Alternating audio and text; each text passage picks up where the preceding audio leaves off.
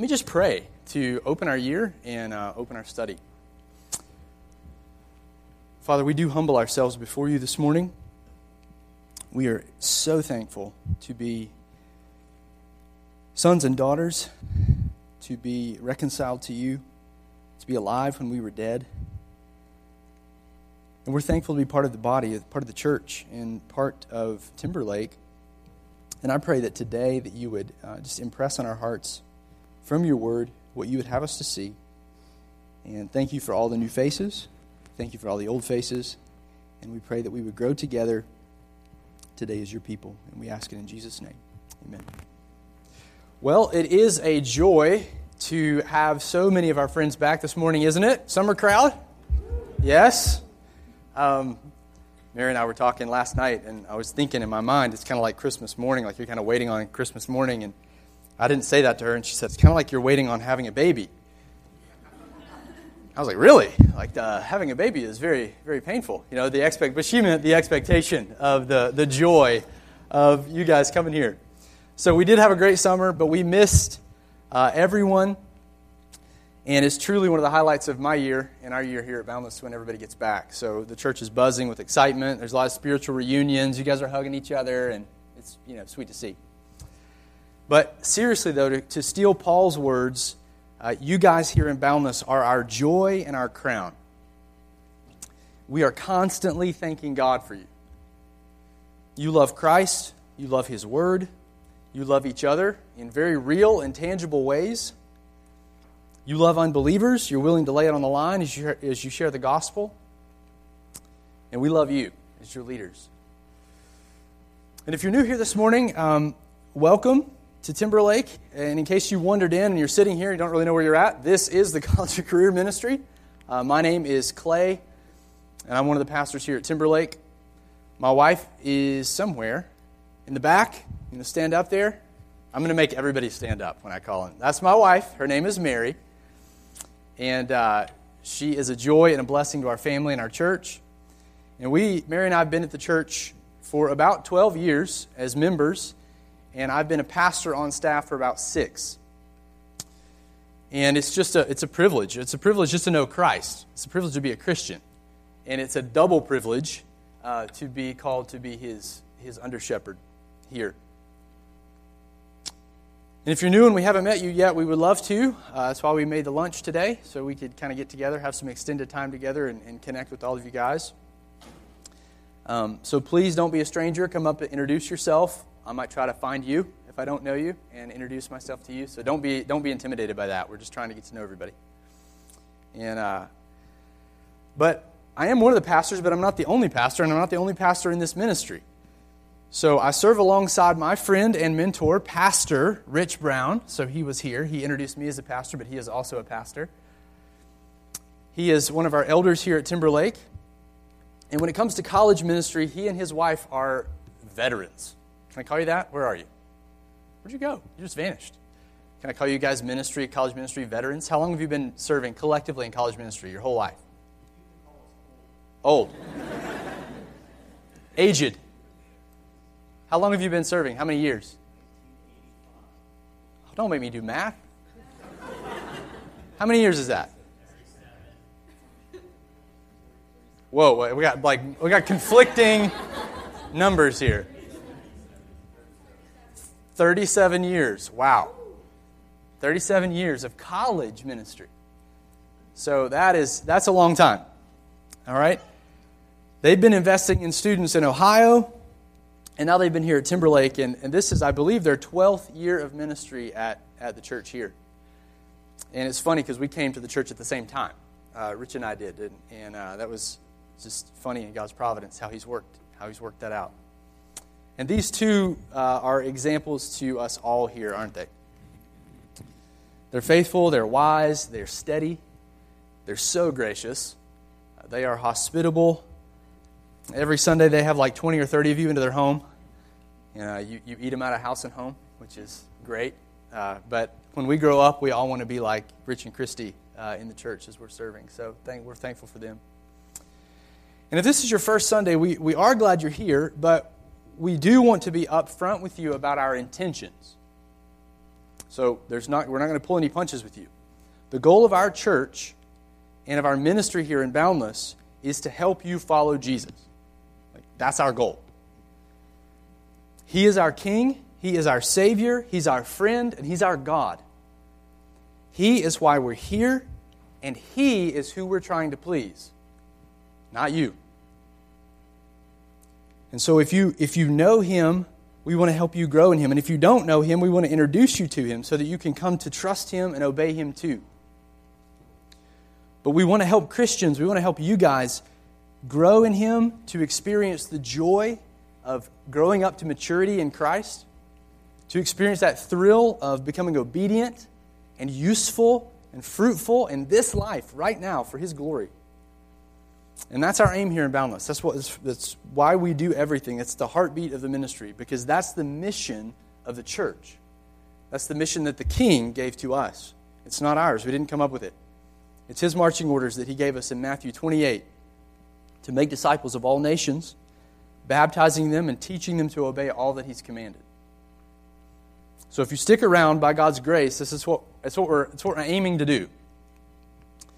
And when I say we, I mean we. I don't just mean Rich and I. We're your pastors, yes, but we play a part, one part, if you've got like a pie chart, we play one part of this corporate ministry that the church is. We teach, we counsel, we pray, yes. We lead you, yes. But discipleship, this Matthew 28 ministry, it happens among the membership, among the church. As the more mature are growing, and they begin meeting up with the less mature and helping them grow.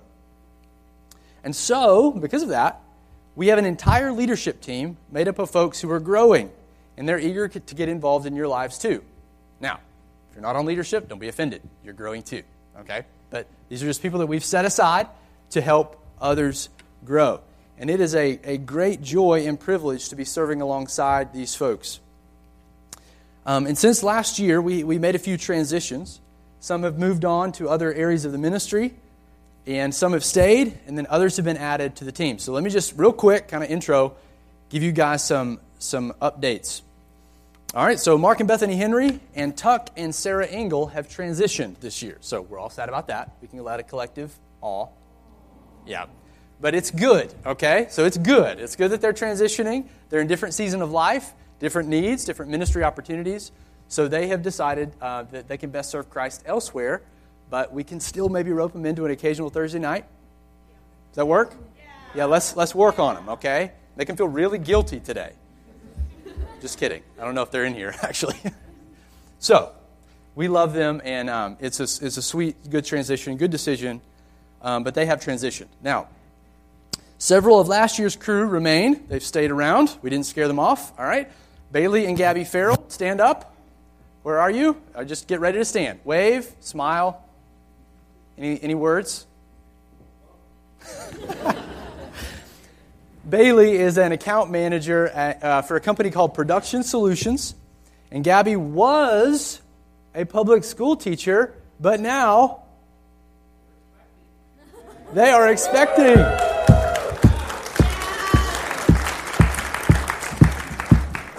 She is starting the transition to be a stay-at-home mother, so we are excited for that. Yep, and they're expecting January and a boy. No offense to the ladies. All right, ladies are important and special. I have two of them.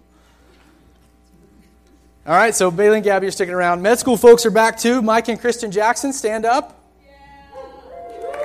Yeah, we're excited to have the Jacksons back. And James and Sabrina White, stand up. Are you guys? Holding down med school on Boundless leadership. Wow. We had a great time serving with those two couples. They're super gifted. Excited they're back this year. Mike tells me the Boundless Band is ready to go. Yeah, we are. Yeah, great. And Sabrina, big shoes to fill, she's taken the snack baton from Sarah. So, but we know that Sabrina's going to be fine. So, we got a good crew to help her, right? So, encourage her in that and sign up when there's sign-ups coming around to help with food. All right? Well, beyond those folks, we've also added some new leaders this year. We're super excited to have Anna Catherine on the team. So, Anna Catherine, where you at? Stand up. Hello, Anna Catherine. Yep. So Anna Catherine is a social worker and has a huge heart for discipling girls. We've been talking about this a while for her to come on, and so we're excited for that. Rigel and Lily Roberto, you can stand up. Yeah. Rigel works at Berkeley Farm. Lily works for TCS, and that's the Christian school that's associated with the ministry here, and so we're excited to have them. Also joining them are a number of our TES students, a number of our seminary guys, and their wives. So Chet and Atlanta Walker, so you guys stand up. Colin and Emily Dingus. They in here? They might be in Sunday school. Yes. Colin and Emily joining us. Isaac Harkness. There he is. Jake Norman. And Joseph Daughtry. So these are our TES guys and their families. These folks have huge hearts for ministry, and the men are all training towards some form of pastoral ministry in the future, Lord willing. So it is a privilege to serve alongside them. And finally, we're adding two other young men that I've gotten to know well over this past year. Hayden Eichard. Where's Hayden? There he is. The jam and electric guitarist up there in the Boundless band. And Teo Hugh. So their hearts to care for others are evident, if you know these guys, and we're excited to work alongside them. And so for those of you who may not know Teo, because he's very new, maybe you know his new fiancée. Claire Hoover. So congrats to them. They were engaged in July, right? Is that when it was? Yep. So now all the fun things start there for wedding planning. Now, I know those are a lot of names and faces, right? I think there's like 18 leaders this year. It's about double what we had last year. But my point here is to show you that discipleship is a church effort. Make sense? It's not, Rich and I can't possibly get to everybody in this ministry. And these leaders alongside us are glad to spend and be spent for your souls. So get to know them. We'll be talking more about that in weeks to come. And we've needed this increase in leaders because over the last few years, Boundless has really grown. And this time of year especially means we've got a ton of new visitors. I met a number of you today. Many of you were invited by friends. Maybe you looked us up online. Maybe you just wandered in. And for some of you, okay, I'm a realist. For some of you, I know you're not going to stay. And this may be the only chance that I get to speak to you. You're looking for churches. You're kind of feeling us out here at Timberlake. And so at the beginning of the year, almost every year, I ask this question. I ask myself, if I could tell these students one thing, what would it be? Just one thing. If I could leave the new Christian college student with one truth, what would I tell them? If I could have one conversation, what would I talk about? And for the last several years, my answer has been the same. I preached a similar message last year at this time. And I reviewed it, and I thought, my answer is the same. And so those of you who are here know that this is on repeat. Okay? So I apologize in advance. But this is what I would tell you. You've heard it a couple times today already. I would tell you to do everything in your power to prioritize the church. To prioritize the local church. That's it. That's what I want to tell you today. That's what I want to talk about this morning, briefly, in the time we have left. I would tell you to make the local church here in Lynchburg a priority. There's going to be a lot vying for your time, as you already know. School's starting, friendships are back, you're playing pickleball. Right? Is that like the happening game? Pickleball. Spike ball, that's what I meant. I'm way out of touch. Wrong ball. We were talking about pickleball this weekend. It's been on my mind. That's like the old person sport I've heard. Maybe not. Okay. Old people like me. Well, there's things vying for your attention, but I would say, seriously, don't let campus life or anything else crowd out your commitment to a local body. Commit to it. Love it. Learn from it. Find help in it. Serve it. Make it your priority. And that's true for all of life, not just the college years, but especially for the college years or the young adult years if you're not in college. Now, you're probably thinking, okay, who is this guy? doesn't he know that we are going to a Christian college with multiple convocations every single week, with required Bible classes, no matter the major, with campus community services on Wednesday nights, community group meetings on the hall? Is he saying that I need even more of that just at church?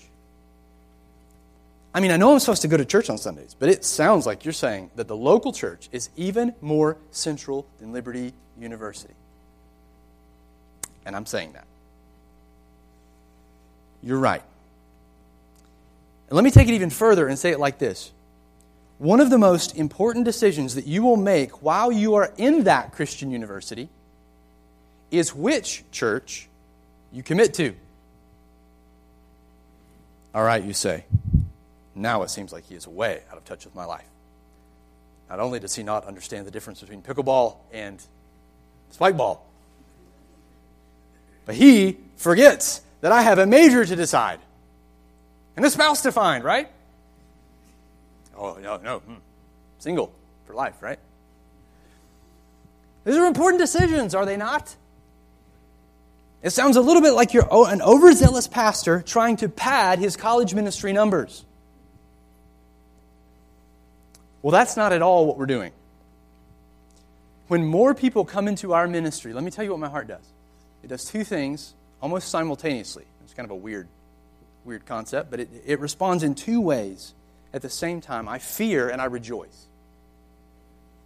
I fear because every new soul represents one more person that both me, Rich, and the elders here will have to give an account for at the judgment seat of Christ. And that's according to Hebrews 13:17. I was once told by a mentor, very old man, that on that day, I will certainly not wish for a bigger ministry. And yet my heart does rejoice. Why? Because even though our church is not perfect, okay, we are far from perfect. We would have to leave if the church was going to be perfect. You tracking? Even though we're far from perfect, we believe this is a healthy place to be. And if you commit yourself to a healthy church, to a biblical church, a church that's trying to honor what Christ has said, it will literally be life-giving to your soul. You'll find life, you'll find protection, you'll find growth. So if you're not already convinced yet, I'm going to let the Scriptures tell you why you must prioritize the church. As we're going to see, the local church is designed by God to be absolutely central to the life of every single believer. And for you, it's especially tempting to think that because you attend a Christian school, or you hear preaching at convocation, or you sit in Bible classes, or you have Christian friends on the dorm, that you have all you need. You think you're safe. You think that you'll just automatically flourish. But I think you'll see today that as good as LU can be, it's not all you need. So this morning, what I want you to see is what's motivating me to make a claim like that. And we're going to be in the book of Ephesians. So you can go ahead and turn there.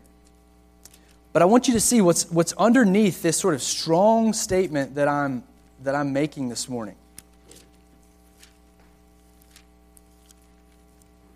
Because we try to be shaped by Scripture. This is, I think, something that Paul would be fully approving. And I want to give you at least 4 reasons why we must prioritize the church. In particular, the local church. We'll cover these quick. I know it's 9:52 and we've got to be out of here at 10:15. Okay? So I'll try to blitz through this. This is not the normal speed at which we cover things, okay? This is a crash course. Remember, this is my one conversation with you. Now, we could literally go over any place in Scripture and find a lot of these principles, these reasons. But to try to keep things simple this morning, just want to go from Ephesians. I'm grounding all my reasons this morning from the book of Ephesians, from Paul's letter. And this letter is all about the centrality of God's church. Maybe that's an oversimplification, but it's like one of the greatest letters to study if you're trying to see why we need to prioritize the church. And one of the first things we see in this letter, the first reason that I'm calling it, we could grab a number of them, but the first one is that we should prioritize the church because the church is a big deal to God. We should prioritize the church because the church is a big deal to God. Because it's God's priority. And it's His priority first. And that's putting it mildly. Since the Lord prioritizes His church, so should we. So just so you can get a feel for how big of a deal the church is to God Himself, I want to give you a few statements, show you a few statements Paul makes in the first couple chapters of this letter. All right? First one's right out of chapter 1, and it's this. It's God chose the church before He created the world. God chose the church, the people who He would save, He would redeem them, He would bring them together in a people, He would glorify them, and they would live forever with Him, and He planned that, chose that, before He ever made the world. Look at Ephesians 1:4. We'll start in verse 3. Blessed be the God and Father of our Lord Jesus Christ, who has blessed us in Christ with every spiritual blessing in the heavenly places, even as or because He chose us in Him before the foundation of the world, that we should be holy and blameless before Him.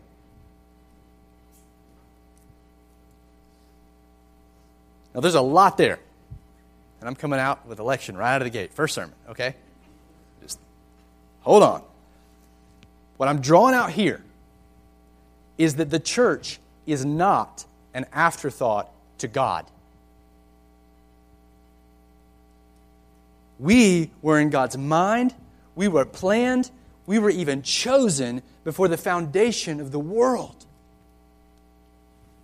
This means then that the church isn't some optional institution to God. Far from it, and profoundly so. God has always had the church in mind. In fact, Paul goes on to say in this letter that the creation of the church was part of God's mysterious plan. It was hidden in ages past. It's being revealed now through His apostles, like Paul, writing this letter. It's being made known to the world of this mystery. It's now revealed. The purpose of the church, the coming of the church, is revealed in HD clarity with the coming of Christ. And he says that over in chapter 3. Just get a little taste of that. Chapter 3, look in verse 8.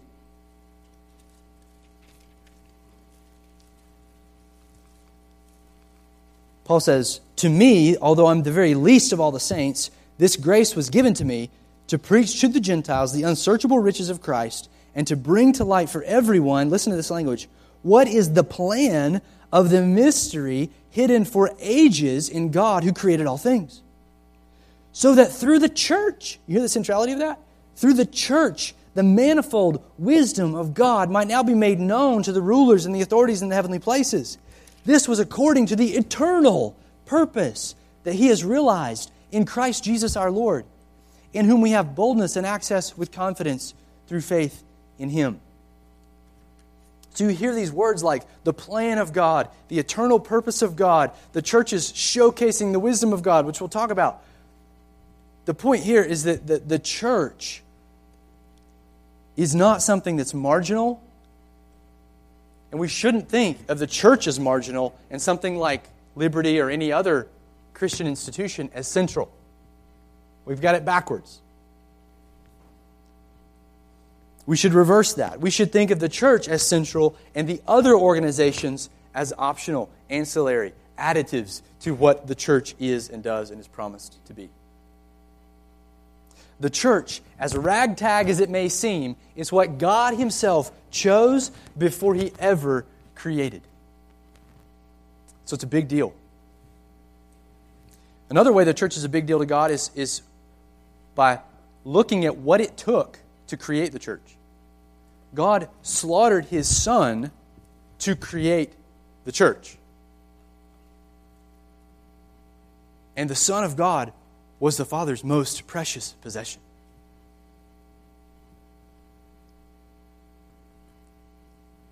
His deepest love. And He killed Him and raised Him from the dead to create the church. Look with me over here go back in chapter 2. We'll start in verse 13. I'll give you a second to finish writing.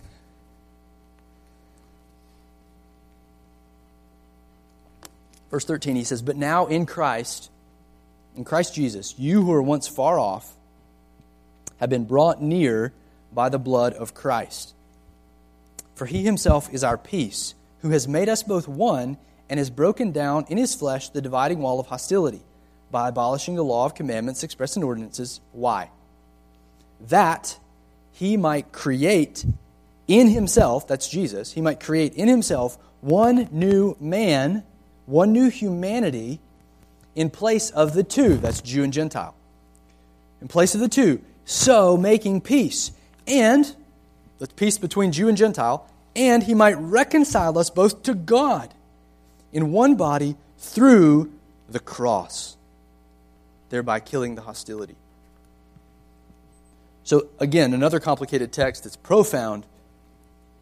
But the point he's making, what I want you to see here, is that God brought us near through the blood of Christ, and that Christ, by his death on the cross, that slaughter, that Roman execution, by that death, he actually created this one new man, which that's shorthand for the church, this group of Jews and Gentiles that are now believing in Jesus. They've been brought together, unified together now in Christ. And again, don't want to assume anything. Jews, ethnic Jewish people, Gentiles, non-Jews. Pretty easy. That's most of us in here. Okay? All the nations. He brought together into one new humanity. He created it. He created the church by killing his Son. He ended all our hostilities against each other, and he enables us now to love each other. So no matter our race or ethnicity, we are together one new humanity in Christ. And he died to bring that about. So this shows us that God is very invested in this project called the church. He's got a lot of stock in it. He's invested in particular in the local manifestations of the church. He's very concerned that we learn to get along and really display the reality of this unity that Christ has created. That's because Paul says that God displays his wisdom through the church. We just read that over in chapter 3, verse 10.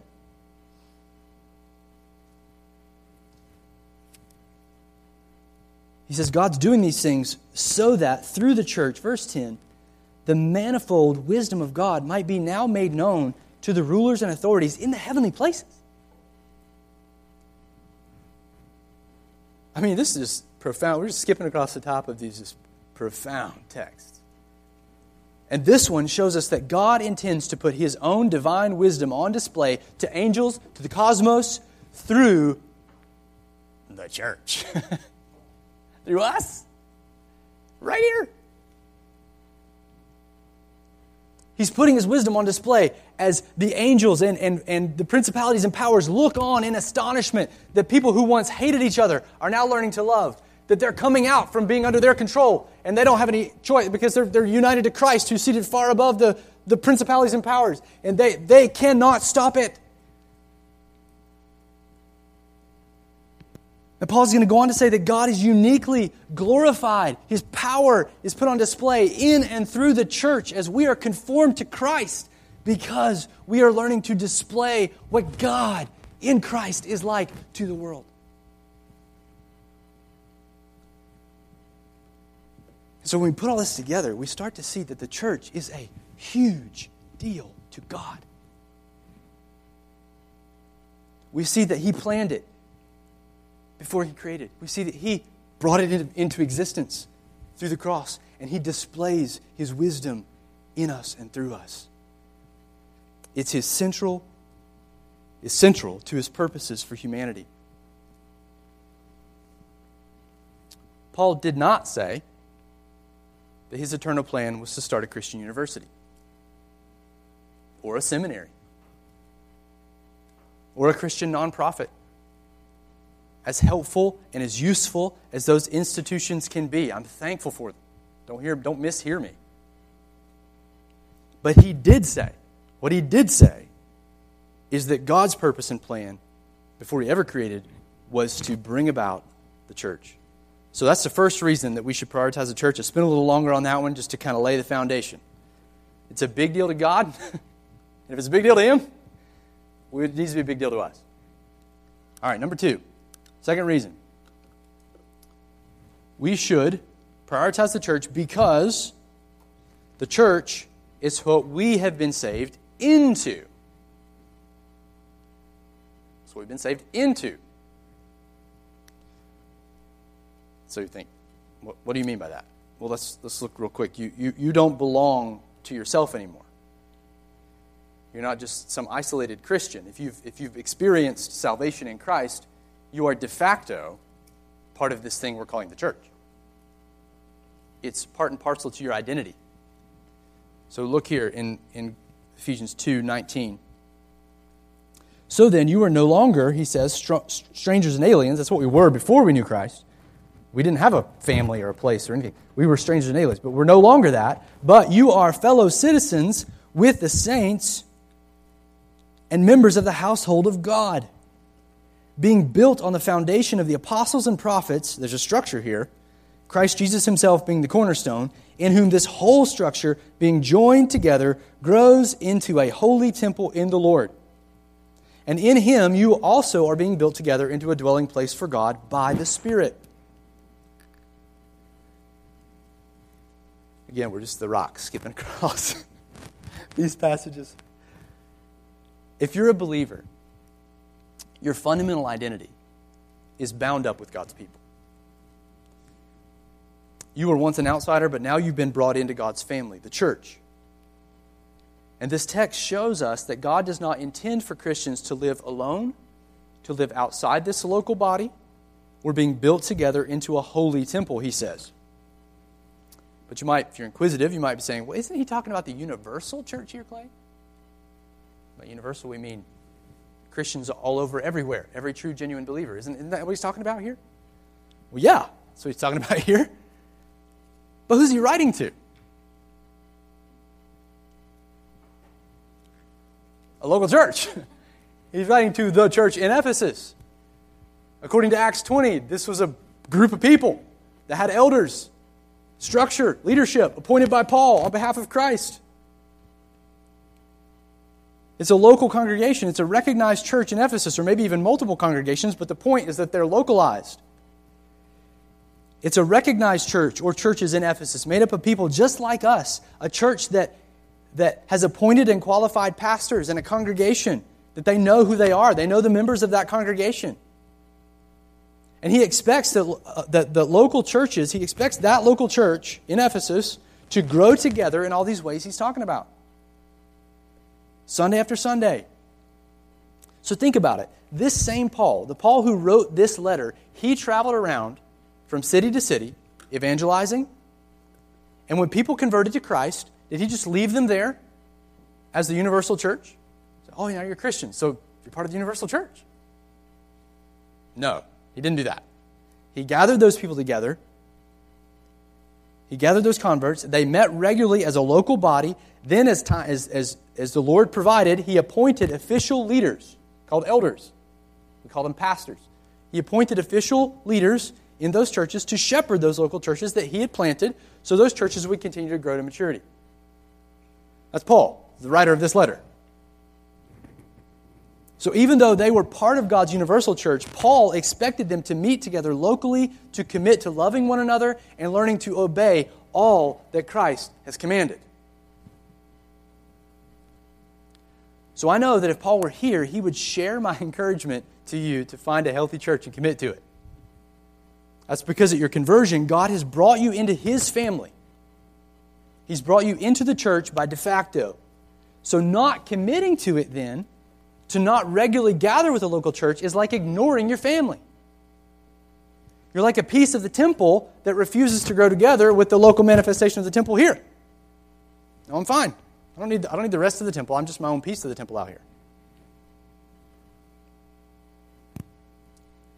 But some of you are tempted to think that Liberty is your church, because in many ways its structures mimic the local church. They have campus community, church service, every Wednesday night. They have a leadership structure, with resident shepherds on the halls. They have community group leaders. Many of you are those shepherds and community group leaders. But most of the resident shepherds are not actually pastors. And so, because of that, they're not actually held accountable to the biblical qualifications of a pastor. They would not be removed if they failed to meet those qualifications as a pastor. Now, don't misunderstand me here. I'm not saying that it's wrong or bad to have these structures on the hall. If you know me, you know that I encourage you to get involved in these structures on the hall because there's lots of opportunities there. Christian RAs and RSs, a Christian institution, these can be wonderful means of grace in our lives. But you just can't get confused and think that you can sub these out for the actual church, for the local body. Which brings me to our third reason why you must prioritize the church. So you must prioritize it. Number 3, because the church is uniquely designed by God for our growth.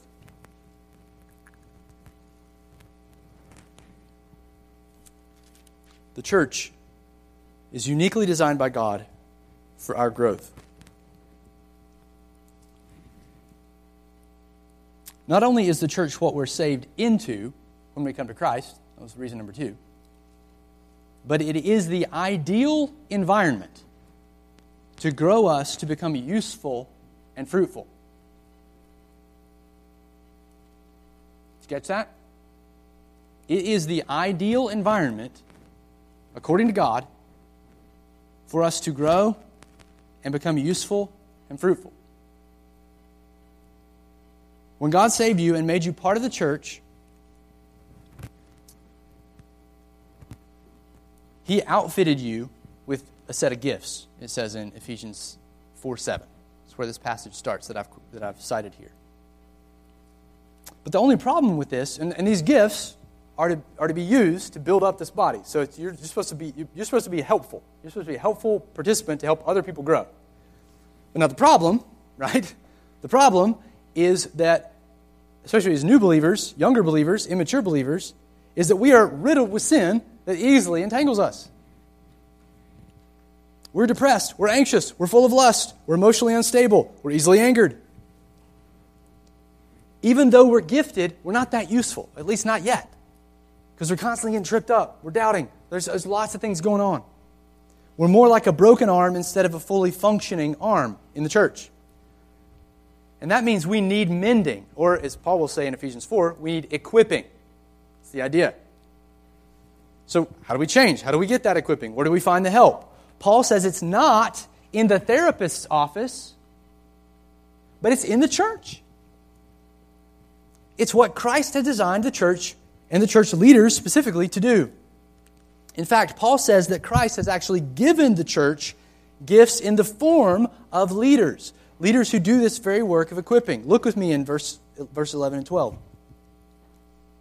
And Christ, as He gave the apostles, reading one of His letters, the prophets, the evangelists, the shepherds, and the teachers, to equip the saints, verse 12, to equip the saints for the work of ministry, for building up the body of Christ, until we all attain to the unity of the faith and the knowledge of the Son of God.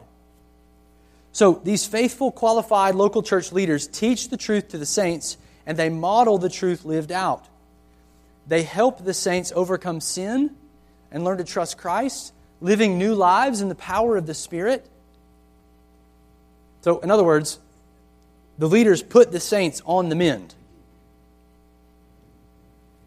And they do that so that the saints can be growing and getting after the multiplication of ministry, the work of ministry in the church, which means helping other people come to know Christ and grow up in their faith in Him. And that's exactly where this passage ends in chapter 4. Look with me in verse 15. He said, by speaking the truth in love, we are to grow up in every way into Him who is the head, into Christ, from whom the whole body, joined and held together by every joint with which it is equipped, that's all of us, all of you, When each part is working properly, that means when each part of the body has its gifts and they're functioning in the right way, when each part is working properly, what happens? It makes the body grow so that it builds itself up in love. So that means that a healthy church is designed by Christ with healthy pastors who will equip the saints for the work of ministry. And as that core grows, as they become equipped, they're going to multiply, and we're going to see radical transformation happen right here in the church. And we need this kind of faithful shepherding. We should prioritize the church. The Lord, in His infinite wisdom, did not give therapists to His people for their transformation. He gave them pastors, according to this text. Apostles, prophets, evangelists. He didn't give them community groups in university, as helpful as those can be at times. He gave them the local church body. So Paul says, prioritize it. Paul says a healthy church will literally change your life. It will equip you tremendously for usefulness, and the Lord will use it to grow you to full maturity. Now this leads us to our fourth and final reason. We'll be quick here. That we must prioritize the church.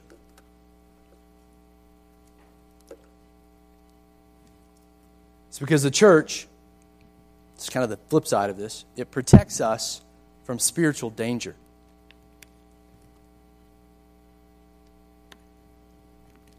We should prioritize the church because it's given to us for our protection.